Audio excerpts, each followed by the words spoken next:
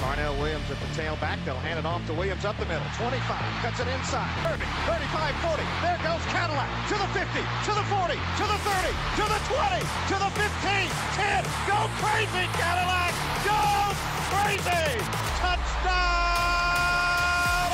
Now they can play a little safer, but they're not going to. Nix is back, throws it downfield. Caught! Touchdown, Williams! A 20-yard attempt. Josh Harris, the snapper. He'll call to the place. He'll hold it. Byram waits for the snap to the place.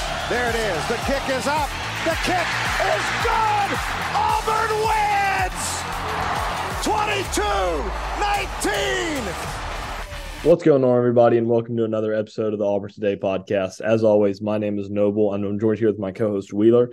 Today, we have a fun podcast ahead of us. We will be breaking down the Auburn versus California game, that Auburn After Dark game that gave everybody the heart attacks that we have all missed from football season. But obviously, Auburn will be coming back week 3 against Samford. We'll get into that a little bit later at the end of the pod. But Wheeler, why don't we just jump into it? Give us your thoughts about Cal from how the game started. Me and Wheeler were watching the game together. We were watching Bama and Texas at the end of the game, waiting for it to switch back onto the channel because they were, would have preferred to show Quinn Ewers just talking to the media than the first drive of the Auburn Cal game. But it switched over and we just see a Cal defender running into the end zone. And we were like, oh no, what happened? And we see the replay of Peyton Thorne just kind of throwing it into the guy's arms. But Wheeler, give us your thoughts, especially kind of the beginning of the game, kind of how it eased in with the reviews, all the different things, all the weird feelings on those kind of first 2 drives, especially. Oh man. That was just a brutal game to watch. Let me just say, 3 cups of coffee to watch 14-10. The most action we saw was the Aubie costume, where he was riding the bear in Cal After Dark. Anyway, going back to the Peyton Thorne fumble. Yep, kind of like you said, Quinn Ewers getting interviewed took precedent over our first 2 plays. I haven't gone back to watch them. Just based off of the box score, I don't think I missed anything.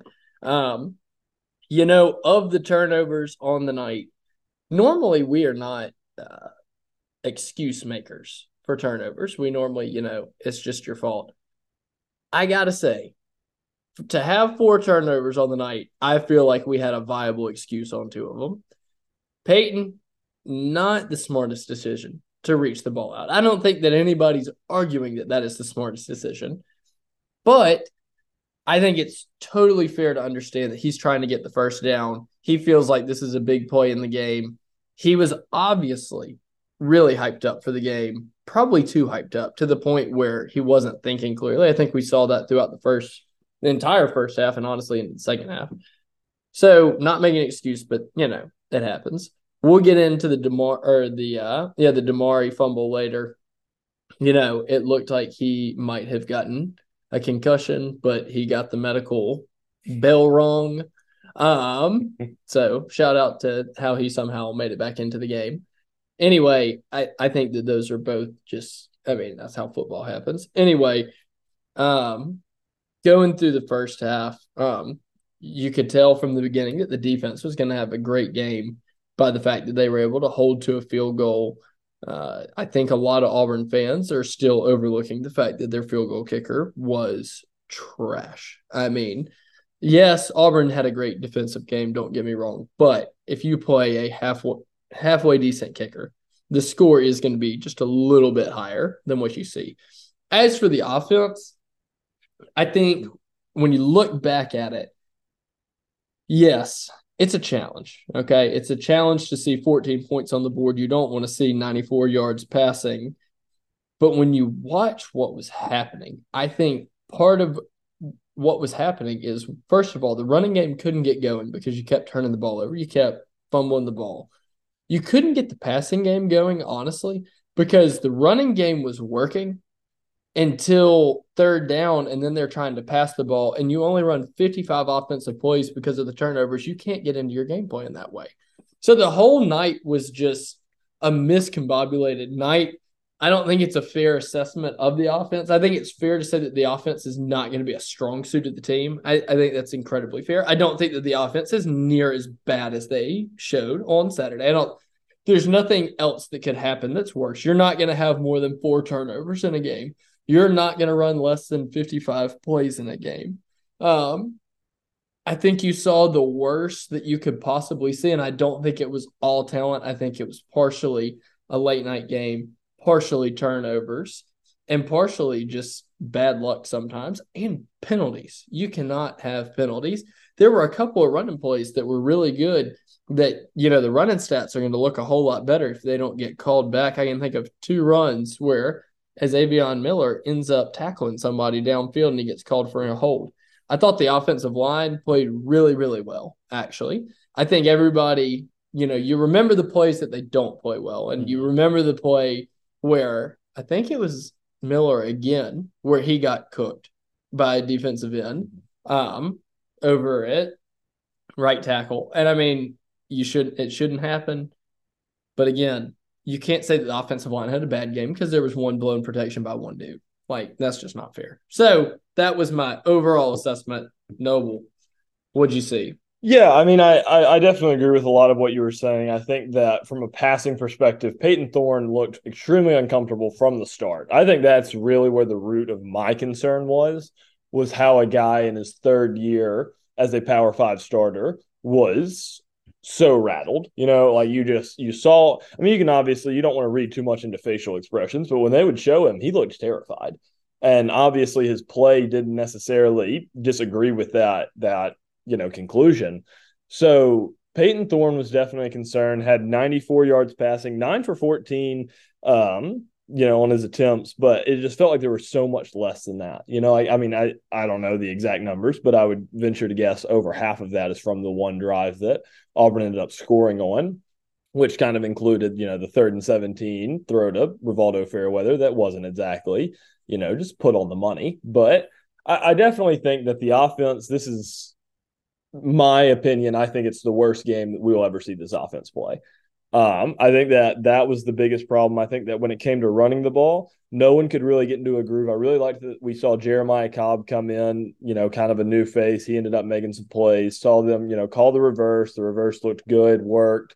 Obviously, it got called back. And I think that was the big thing is every time you got something to work, something made it not work, whether it was a penalty, whether it was a turnover, wrecking momentum. And this might be a hot take, but, after the first touchdown, when, Damari gets a couple carries, Auburn's driving, and then Damari gets his bell rung, he gets hurt, and it looks like he has a concussion. He has that kind of look where he's kind of losing the ball. And when he falls on the ground, he just kind of sits there. He looks a little glazed over. The training staff talks with him.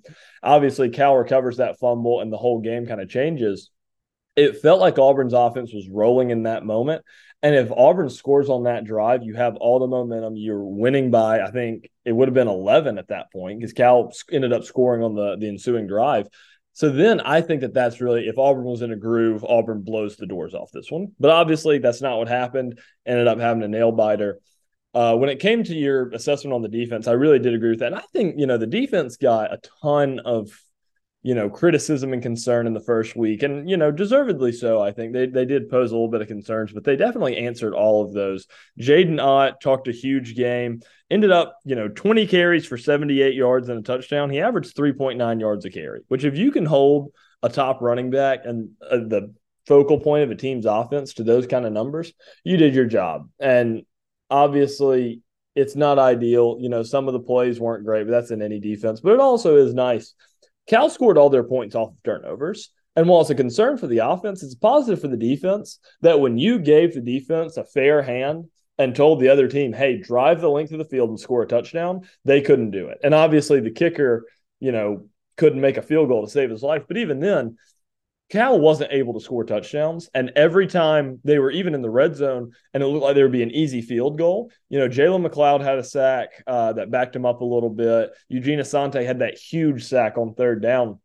And, that's to be credited to the defense. Like, you made the kick tougher and the kicker missed it. Who's to say that, if those sacks don't happen, the kicker's 7 yards closer, what if he makes it, So that's all those go into effect and the game could have been very different. So obviously, great praise to the defense. That unit really did step up, especially, we talked about him a lot last week. Kayan Lee just played out of his mind, played really well. He did have the one penalty late in the game that, it's like we said last week. If you're going to start a true freshman, he's going to make true freshman mistakes that, Nehemiah Pritchett's not going to make. But obviously, if those are the mistakes they're making, it's the same thing I said last week. It's fixable. And Kayan Lee, he made the right reads on, when he's crashing in, if they're blitzing him. And, next time, if he hits a guy out of bounds, he'll remember, hey, it's not like high school. I can't throw him down. I remember in the Cal game, I cost my team 15 yards. He's going to remember that, and he's going to continue to grow. They tried to pick on him early, and he really showed up and showed out. So I definitely thought there were some things to be encouraged by. But I do think that there were a lot of things to be concerned by. And so I'll kind of flip that into what were the biggest things that really concerned you from a player perspective? And then on the flip side, from a coaching perspective, something that the coaching staff did that really made you concerned for how the rest of the season might play out? So I think linebacker depth is a concern right now. Yeah. I mean, Eugene Asante, obviously. I mean, anybody watching the game knows that Eugene had game of his life. Larry Nixon got injured during the game. He was out. Even looking at your nickel, you got Donovan Kaufman out with a concussion this week. So I think just keeping an eye on the fact that Austin Keys had to have a procedure done on his hand. I think they said his thumb. And then Larry Nixon, I saw somewhere that he had surgery done, but I also saw that he was practicing this week. So unsure as to what the status of Larry Nixon is. I thought that he played an underrated game. I really do. I think that everybody, obvious and justifiably so, Eugene Asante was making the plays. I thought that Larry Nixon did a great job as a second linebacker, just being in position to allow a playmaker to go make plays, and there not being a hole behind him. Mm-hmm. And I think that that's an underrated skill set. And you kind of saw that last year and the year before with Owen Papo and Zacoby McClain. You had times where when Owen got hurt, Zacoby would try and go and make that play, and they'd make a cutback, because you had, Steiner might be out of position sometimes or just didn't fill the right gap. Mm-hmm. And so having that experienced guy behind you to kind of make sure that you're covered when you go to make that play was huge. Coaching staff-wise, I think the biggest concern that we see is the quarterback is clearly unsettled. Mm-hmm. I think, coming out today, Hugh Freeze even said that Holden is the best one to run the entire offense he said Peyton Thorne is the best one to run the whole offense with Holden and Robbie nipping at his heels. Okay, you don't typically hear going into week 3 your coach saying, look, someone's nipping at someone's heels. That's what you say in week 1 of fall camp typically. You don't typically hear that this late into the season. I don't think he's found his quarterback. But we said before the season, I don't think Peyton Thorne's going to be the starter all the way through.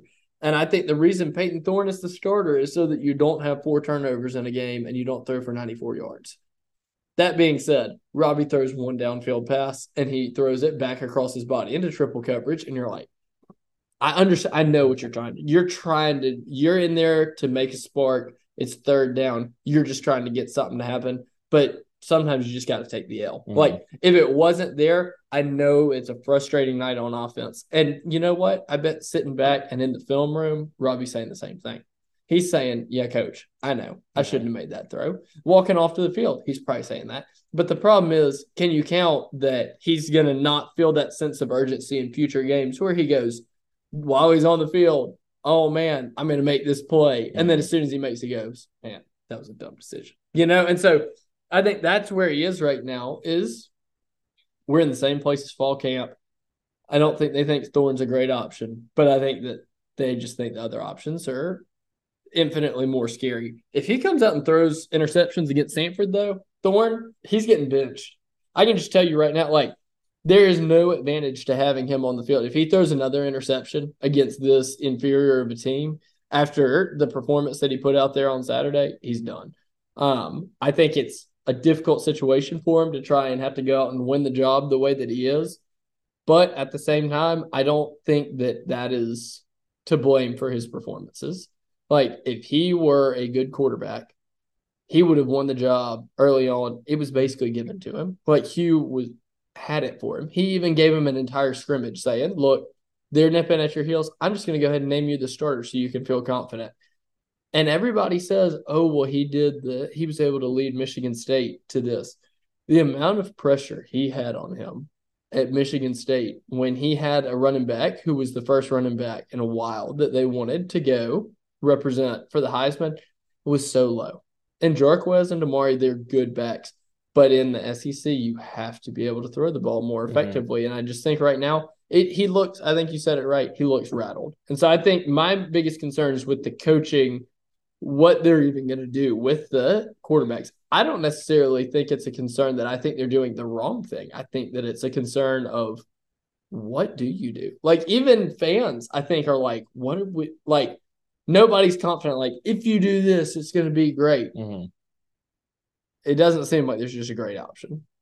Yeah, I completely agree. And I really, even with the running backs, it's like, yeah, the running backs are great, but even then, Damari's a guy that really is starting to see for the first time in his college career, in his second year in college, like, okay, I'm getting carries. I'm a guy. I'm going to be playing every game and being expected to do things. And so that's an adjustment for him. He's having to adjust to that. And then Jarquez, on the flip side, you're like, well, he hasn't played really, because he wasn't able to be in as many of the scrimmages. He was, playing today, and you could tell he was a little rusty. And Hugh said that in his press conference. So obviously the running backs are still having to figure it out despite how much talent they have. And I don't have a problem with, the running back room. That's not an issue. But I do like what you said when it was like, yeah, like, we know Robbie can play a game and throw for 94 yards and turn the ball over twice. We know he can do that. And so if Peyton Thorne isn't giving, if he's doing the same thing and he's not giving us a reason as to doing things that we know Robbie can't do, it's like, all right, like, where's the discussion? And I do the tough thing with Robbie though is he got to a point last season where he played every game, he got better every game. He had a big turnover problem earlier in the season. By the end of the year, he was making smart plays. By that Iron Bowl, he wasn't trying to force that much. He was able to take plays that weren't going anywhere. He was able to end a drive and be like, hey, wasn't our drive. We're going to be at it next time. It seems like that part of his mind is gone right now because he's trying, he knows the stats. He knows that he needs to be able to prove that he can throw the ball to be effective. And it's not easy when you look at your stat sheet and 2 games in, you have 3 passing yards on the season. And you're supposed to be a quarterback that's playing in the SEC. And so he comes in and it's a difficult moment. And yeah, he's trying to force something. And you saw it as soon as he let the ball go, you're like, no, don't throw that. That's not a good decision. And luckily the Cal guy, it went straight through his hands and he didn't catch it and it didn't bite Auburn too bad.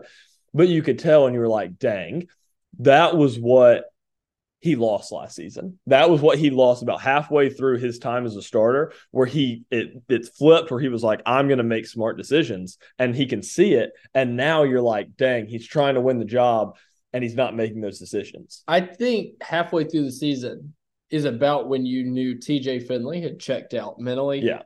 And Robbie was like, oh, they're not benching me. And he made smarter decisions then. And I think it's just like you said, he is trying. He knows he's going to get 3 attempts. He ain't going to throw the ball away. If he's throwing the ball 3 times in a game, he's going to throw it. He's going to throw it at somebody. He's going to throw it at somebody and try to make a play because he's like, I got 3 attempts at this. I'm not throwing it out of bounds. And so on one hand, like, I understand. I completely get it from a competitor's point of view. From a competitor, you get it. And from his personal point of view, I see what he's doing. Yeah. Like, it doesn't seem like it's that big of a mystery to me.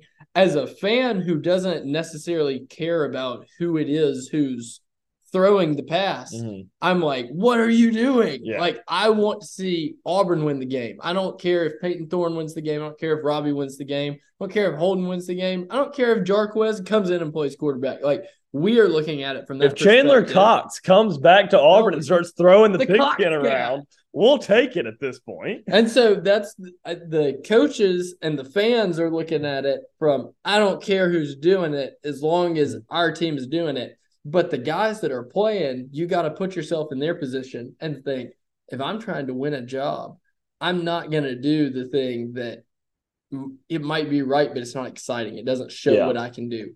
And I think that that's just brutal. I will be intrigued to see what the quarterback rotation looks like against Stanford. If we run the red zone Robbie package or if we're just switching drives. Because honestly, I mean, against Sanford, we talked about doing a Sanford preview show, and we were just like, I mean, what is there to preview?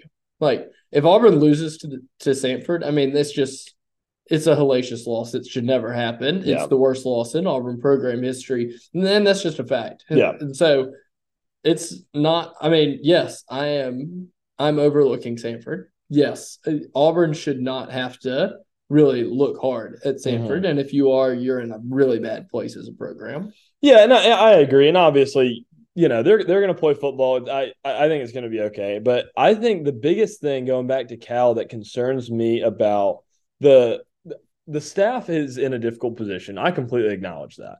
I do think that there were moments where the play calling was very predictable, and I don't know how comfortable Philip Montgomery was calling plays for his quarterbacks.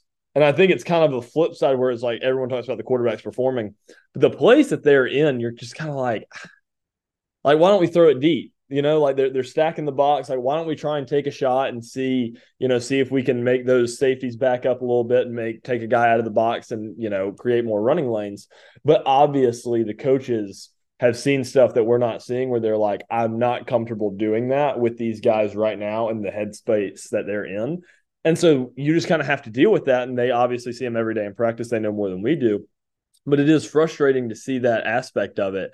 And also, I think that when you look at Robbie, I wasn't a huge fan personally, and this is just my opinion, but we called a timeout and we put in Robbie, called a timeout, and that's happened multiple times in the first two games where you take out Peyton, you put in Robbie for red zone or short yard situation package, then you got to burn a timeout because you can't get a play call in quick enough because you just switch quarterbacks. And that's the kind of stuff that bothers me, because it's worth it if you call a timeout and score. That's fine. If you tell me that if we get to the red zone, we have to call a timeout to drop a play that can score, it's not ideal, but okay, that's a worthy timeout. But it is concerning when you call a timeout, you get Robbie in there, and you run the same play that you ran last week that you scored 3 touchdowns on. And it's like, and Cal snuffed it out. They knew what was coming. And that just doesn't, I don't know, that made me a little frustrated as a fan, because it's like we see Robbie's coming in, and we talked all last week about how we expected it's a vanilla offense. They're going to let Robbie throw it. And they just really haven't. And I don't know if that's because Robbie is has been struggling so much in practice that he can't hit these throws that Peyton's throwing, or if they just don't have confidence to do it in a game or what. But if you're legitimately thinking, hey, we're thinking about who we're going to start, you've got to let Robbie, and I think that's what I want to see against Sanford. Can we see Robbie doing what Peyton's doing? Can we see him throwing back shoulder comeback routes? Can we see him throwing goes? Can we see him, with option routes, RPOs? Like, is Robbie going to be that guy? Or is our offense, if we do ride with Robbie, is it going to be the triple option? We're going to throw the ball 7 times a game and hope that Robbie's going to have 150 yards running on a 500-yard rushing night. And I think that that's what concerns me the most, is we're not necessarily putting Robbie in the situation to do what Peyton's doing. And now I will give Peyton props. He struggled. He had the drive, obviously. I didn't think that the throw on 3rd and 17 to Fairweather was necessarily a great throw. I think it was just kind of a weird play. Fairweather was able to kind of just fall down where the ball was falling. It's a good play by him, who also had a fantastic night. Huge props to him. He blocked better than he did last week. He had some catches. But then, obviously, the slant route to, I think it was either Jay Fair or Javaris Johnson by Peyton Thorne was, it was a good throw, good read, got us closer. And then obviously the fade route that Hugh Freeze called, corner of the end zone to Rivaldo. Fairweather made a great play on the ball, but you do give props. The fade was about as perfect a throw as you can make on a fade route. So Thorne did have those plays that were good. His completion percentage wasn't bad. He did throw the pick that was pretty bad, where, he skied it over Shane Hooks' head. I don't know if that was 10 yards away. Yeah, I don't know exactly, if Hooks maybe came back a little too far on that, but I think it just seemed a little weird. But it just all goes back to the quarterbacks and how that dynamic is going to work. And is this week going to show anything? And I think that's really my next question to you. Do you think that this week you're even going to see anything from the offense? Do you think they give Robbie the reins? Do you think they do exactly what they did last week? Like, what do you foresee happening under the lights in Jordan Hare next week? I think it's going to be UMass part 2, honestly. I don't think they're going to do anything that's honestly worth watching. I mean, it's going to be Peyton throwing the ball, swinging it around. The receivers are going to be open because they're a step faster than guys that go and play at Stanford. Peyton will look fine. You get it in the red zone. Robbie is just going to out-athlete everybody. He's going to score touchdowns. And I think that's an unfortunate thing. Same thing with the defense. I think that the defense, the biggest threat to the defense is going to be on the first possession when it's a scripted drive. Yeah. If they can stop them on the first possession, I don't see them score until we put the scrubs in. But it doesn't sound like Freeze is ready to give up on Peyton. And if you're not ready to give up on the starter, then I think you have to play like that. I don't know that you want red zone Robbie the entire time either, though. Like when you're down here, Robbie couldn't run in the red zone. Why would you run the power around in this game? I mean, unless you're actually concerned about scoring. I don't know. What I'm hoping for is if Peyton is – I think even if Peyton's playing well, I think you throw Robbie out there. Because this is not a team that you can say, oh, he's playing well, he's figured it out. Like, a lot of guys. Jonathan Wallace looked like a very, very competent quarterback when he played New Mexico State. Mm-hmm. And I think as far as coaching, Jonathan Wallace, he can be a fine coach. As far as when getting ready to know what he was going to do the next week against Alabama and Tuscaloosa, I mean, it looked like you had replaced him with a fan. From the guy who was playing against New Mexico State. You're not going to learn much in this Stanford game as to whether Peyton Thorne has figured it out or not.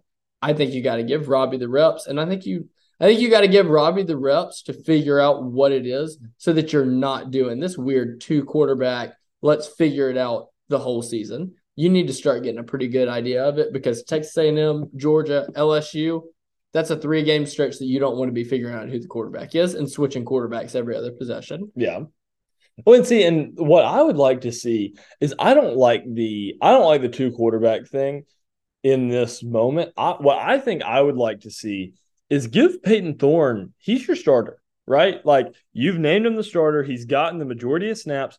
Let him be the starter and give him 3 to 4 drives where Robbie does not touch the field. And Peyton is running the offense. He's making the reads. He's doing everything for 3 to 4 drives. And then after that, hopefully you score on all of them. You're up 21, 24, 28 points, ideally 21, 24, 28 to 0.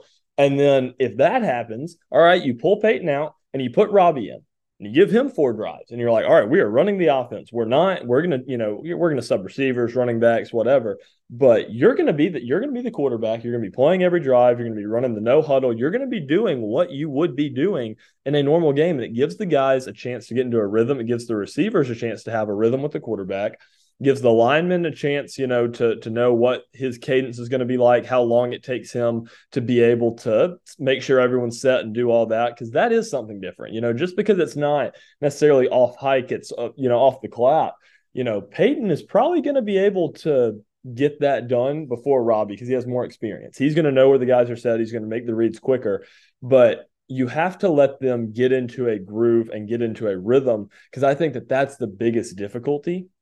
Is if you have Peyton Thorne drive you 30 yards, then you put in Robbie because it's 3rd and 3, and then everything kind of gets messed up. And if you do get the first down, okay, you might give Robbie the first down, then you take him out, and then, all right, you just put Peyton Thorne in on 2nd and 11, and you're like, all right, do what you did 4 plays ago and get us another first down. And it's just difficult to get into that rhythm. So I would like to see a quarterback in a rhythm. I think that's the biggest thing that I want to see against Stanford is a quarterback that's just kind of dealing. He knows what he's doing. He's making plays and he is comfortable in the offense and not just switching around all the time. And if you're going to start Peyton Thorne needs some red zone reps. It would be nice if we can see he's in the red zone. And yes, it's Stanford, but he's there. He knows what he's doing. He's making those red zone plays, and it's not just, we get to the red zone, time for the Robbie QB drive. Yeah, I agree. No, I'm with you. I mean, he got the red zone reps kind of during the Cal game, but I think you're right. I don't think the 2-quarterback as many reps as Robbie's getting. I think those packages are going to have to be smaller because Peyton has shown that it really disrupts his rhythm when Robbie comes into the game. And so if you're going to be doing that, you just got to – you can't be doing the you can't be disrupting your starting quarterback that much. Mhm. If he's able to handle it, everybody says, think about Chris Leak and Tim Tebow. Chris Leak was able to go in there and not be disrupted by Tim Tebow coming into the game. It takes a unique skill set, and it takes a guy who's supremely confident. And I just don't know that Peyton Thorne is supremely confident in his football decision-making right now to be being yanked for Robbie. Yeah, and if you can have Peyton Thorne run 4 offensive plays, put in Robbie, run 2 read options, put Peyton Thorne back in and tell him to throw a post and make a right read, and he does it, run a 2 QB offense. Because if it worked, if you can make that work, it's the ideal way to play. That's that is every situation in football. You have your best players playing in that situation. But the difficult thing is, as a quarterback, it is just so difficult to do. Imagine for an offensive line, you think that it would, you think that there are guys that are not starting right now that are probably better, maybe a better run blocker or a better pass blocker than someone starting. Yeah. Ideally, we'd be able to take out, one guy and put in someone else every time we're going to throw the ball. But you can't do that because it's going to get people out of a rhythm and it's just going to mess everyone up. So I think that's the biggest thing that Auburn might be able to learn this week is, can we get a quarterback in a rhythm? And when they are in a rhythm, who's better?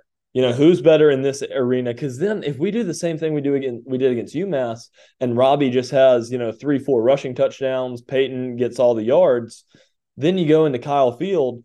And I don't want to say that Peyton Thorne's going to be rattled, but if he seemed rattled against Cal with 45,000 people in the stands, imagine Kyle Field with, 2.5 times that many people.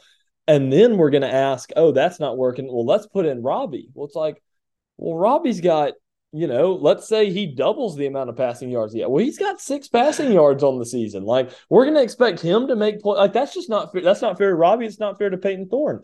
So I just think that it's just a very difficult situation that I'm hoping Auburn gets figured out sooner or later. That's what I'm hoping. But kind of moving in later into that game, we talked a little bit about the fumbles. We talked about Damari a little bit.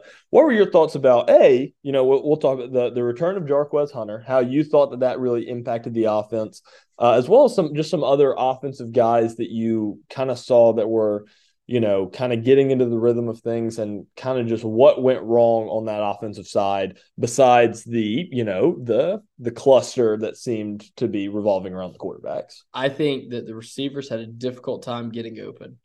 I think that part of the difficulty getting open is that most of our downfield passing plays were on 3rd and 12, 3rd and 15, and they were just playing off coverage, and it's hard to get open when everybody in the stadium knows you're trying to get to the sticks. Mm-hmm. Because the guys that are getting open, running a slant route underneath the sticks from 10 yards away, yeah, you're open, but you're going to get tackled before you get anywhere, so that doesn't count.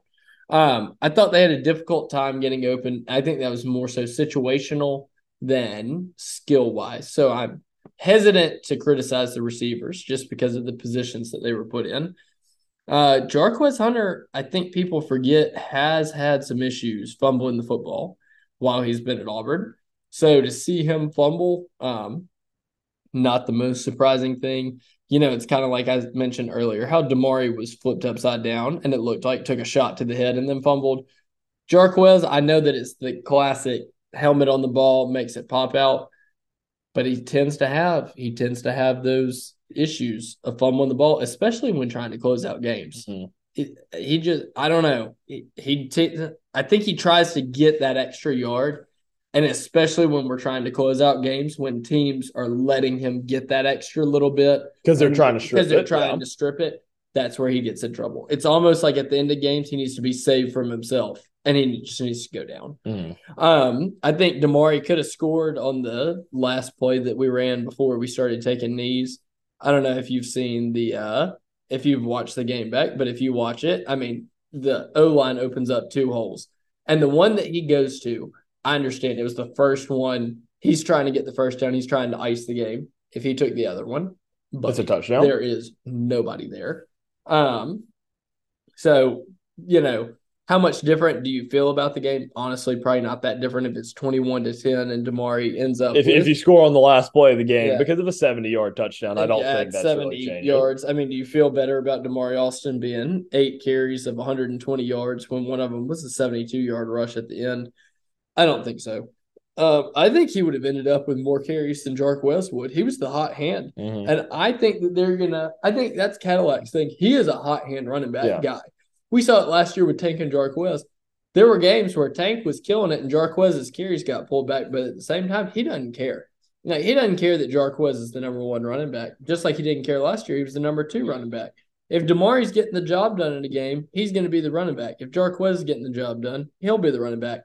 And honestly, I think if Jeremiah Cobb's the guy, they'll give him the ball because, I mean, yards per attempt, he's got 6.7 yards per carry. Jarquez has 5, and Damari has 6.4. I mean, Damari and Jeremiah were averaging 2 yards more per carry. And I think you saw the explosiveness. I think you also saw the Cal defense really creeping down when Jarquez Hunter was in the game. They keyed in a lot on Jarquez Hunter. They were definitely playing to him. And I think that is a difficult situation. But I mean, at some point, like it's the same offensive line playing the same defense, and you've got 2 other running backs that are averaging about the same 6.4, 6.7, and having, pretty good. I mean, Jarquez had a 20-yard run and was still averaging 3 yards less per carry, which the explosiveness just was not there from him. So that was a tough situation for Jarquez. First game back, I would expect he'll probably actually play a good bit in the Sanford game to get his legs back under him and get his confidence up before we go see him play at A&M. Yeah, I definitely agree. I think that this is going to be a week to kind of, ease into some things. But I will say this has been something, everyone freaks out about almost losing to Cal. That's been something that has been a very, constant thing. And something I just kind of want to talk about a little bit is if you look at a lot of Auburn's, scare, the scare losses, right? You go back 2011, off the top of my head, the Utah State game, have to kick an onside kick so that you don't lose. And then I believe the next week was the win against Mississippi State with the big goal line stand that kept the winning streak going. And then, obviously 2011 was 2011, but it was a scare, and then they followed it up with a good performance. Then you look up to, 2017. They have that absolute nightmare in Clemson, lost 14-6. Jarrett Stidham got sacked. Everyone was like, oh my gosh, the offensive line's terrible. The following week, they beat Mercer by 2 touchdowns. It was such an ugly game. And then they go to Missouri, blow them out, come back, play a ranked Mississippi State team, blow them out. Then 2017 really started getting its legs and being a great team. That offensive line obviously was phenomenal. 2021. You look and, you have the tough loss at Penn State, the close loss. Then you go back, play Georgia State, and you almost lose. It's, TJ Finley, the legend was born. And then but then the following week, you go into LSU and you win for the first time since 1999. So I think that this is something almost, if you look at Auburn history, I expect this Sanford game to be kind of sloppy. But typically, that Mercer game, the Georgia State game, there were early kicks. That was, I think, played into it. Obviously, Stanford's a 6 o'clock kick, so it might be a little different. And obviously, I would love for Auburn to just beat the brains out of Stanford. That'd be great. But it wouldn't entirely surprise me if they struggle at times and maybe do something like maybe what Clemson did this past weekend, where it was close for a little while, and then the score, the box score ended up being a 30-point blowout, but it was close in the first half. I could almost see that, and then maybe follow it up with the real growth against Texas A&M. And that's really when you see the strides taken. And I'd be interested to see if this team kind of follows the mantra. Obviously, we've gone back a couple different administrations, but it will be interesting to me to see how Freeze kind of deals with that. And obviously his situation was probably even harder because it was, going to California, playing a super late game, getting back at early Sunday morning, not sleeping at all. Sunday morning. Yeah. I mean, not sleeping at all Sunday night. So it'll be interesting to see, I think, how the team bounces back from a week like that, in a game like that, and the emotions that went into that, the heart palpitations that go into that. So I'm definitely intrigued, even though the competition maybe isn't as high. I'm interested to see how they bounce back and how kind of different personnel situations are handled more so than the actual numbers on the stat sheet. I agree. I mean, I think getting back at 9:30 in the morning the next day, and then you think about like anybody that's injured having to go in and get treatment right after that. I mean, you're not going to bed till 3 o'clock in the afternoon on Sunday afternoon. Then you have class, you have tests. I mean, I agree with you. What I was saying earlier, I don't feel like that Samford is on the same level as a Georgia State is. I agree. I mean, Georgia State ended up in a bowl game that year. Same thing with coming back Mercer. I think that year that if they didn't make a bowl game, I mean, they're at least a division. This is not a Division I football team. Yeah. Like, I don't care that you were tired a week ago. Mhm. You know, like That's just athleticism. When you're playing a D1 team, it's really tactics and like the size with the speed. When you're going from Samford to Auburn, the amount of speed is vastly different. Yeah. And so, no, I mean, I agree with you. The first half might be ugly, might not score a lot in the first quarter. By the end of the game, I do not expect the game to be like the Georgia State game where we're kicking it off. We're in trouble if we're doing that against. If we kick an onside kick, I'm panicking. Yeah, no, I'm panicking. If we're having to win one close against Samford, we're not going to go to a bowl if that's the case. That's just the fact of life. Yeah. And so, and, you kind of mentioned bowl, and obviously we're going to, not just really get into this, but you are looking ahead just a little bit. If you beat Samford, you have a road trip against Texas A&M, then you have Georgia, then you have a bye, then LSU, then after LSU, I think it goes to Ole Miss, and then you get into the, more meat of your SEC schedule. You still have Vanderbilt. You still have a Mississippi State team that I believe just came off of an overtime win against Arizona. I think I might be wrong about that. Right. And then New Mexico State, which obviously kind of got handled by 2 possessions against UMass. So obviously, I don't think anyone's really freaking out about that. So you are, if obviously you win this weekend, there are a lot of wins on your schedule where you're like, I don't see how this team loses that. And I think that now it's really just kind of getting like, all right, they're starting to take care of business, and you just are so ready for that Texas A&M game.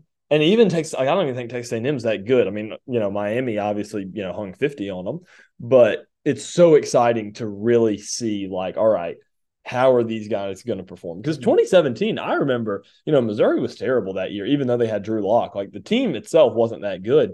And then that Mississippi State game, it was like, I don't know. It's ranked on ranked. Well, what's going to happen? And absolutely curb stomped them by 40. Yeah. And that was what made you think like, okay, wow, this team's special. Yeah. And that was when Jarrett's like, there were concerns about Jarrett Stidham. There were people in the Auburn fan base that were like, what if Jarrett Stidham being named the starter is just kind of a cover for a suspension, and Sean White's going to be the guy this season. Like there was, like people don't mention that there was a little bit of a quarterback controversy with Jarrett Stidham and Sean White in 2017. And now people look back on 2017 Jarrett Stidham as a top 5 quarterback in Auburn history. Yeah. So like, are we going to have that same discussion with Peyton Thorne or Robbie Ashford? I don't think so, but I do think that it's not like, okay, we saw them play against Cal, we know what they are. Yeah. And I do think that Texas A&M game might be the first kind of the turning of the corner of, okay, let's see what this team can be. And we're going to have to, get through this week against Samford. And obviously, it's going to be a great time. It's always fun to be in Jordan-Hare watching Auburn football. But I do think that the fans are getting a little antsy. And I think the players are getting antsy of like, all right, let's see what these guys can do when they're playing in a crazy environment in the SEC, and that's SEC football. And it's a different kind of pressure because the Cal game, the pressure is, don't lose because you might not make a bowl if you lose this game. And I've traveled all this way. I can't lose. Like I can't disappoint these people because I'm playing tight. I'm not supposed to lose to this team. Yeah. And I think that's a different kind of pressure than what you'll experience at Texas. Well, yeah, same with Jaden Ott being like, oh, like these guys aren't Auburn, and you're almost proving, no, we are. Like we can't lose this. Exactly. So I think, we could kind of tell from the UMass game, we started to raise red flags. We're like, okay, this team is not looking very good right now. This Cal game's not going to be good. I think it's going to be same situation. It's almost like we're having our week 1 podcast. There's nothing that's going to happen at Samford that is going to make me think for sure we figured things out. But I think we'll be able to get a sense of how things were learned from last week and give us a better prediction for A&M.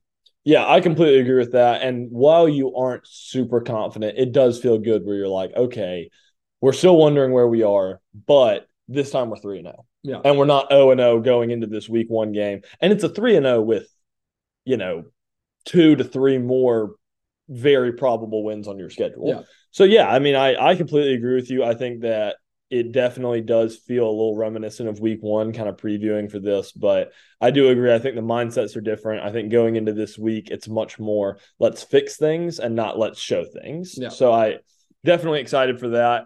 But yeah, I'm just can't wait to watch Auburn football again and move on to 3-0. Yeah, should be a good week.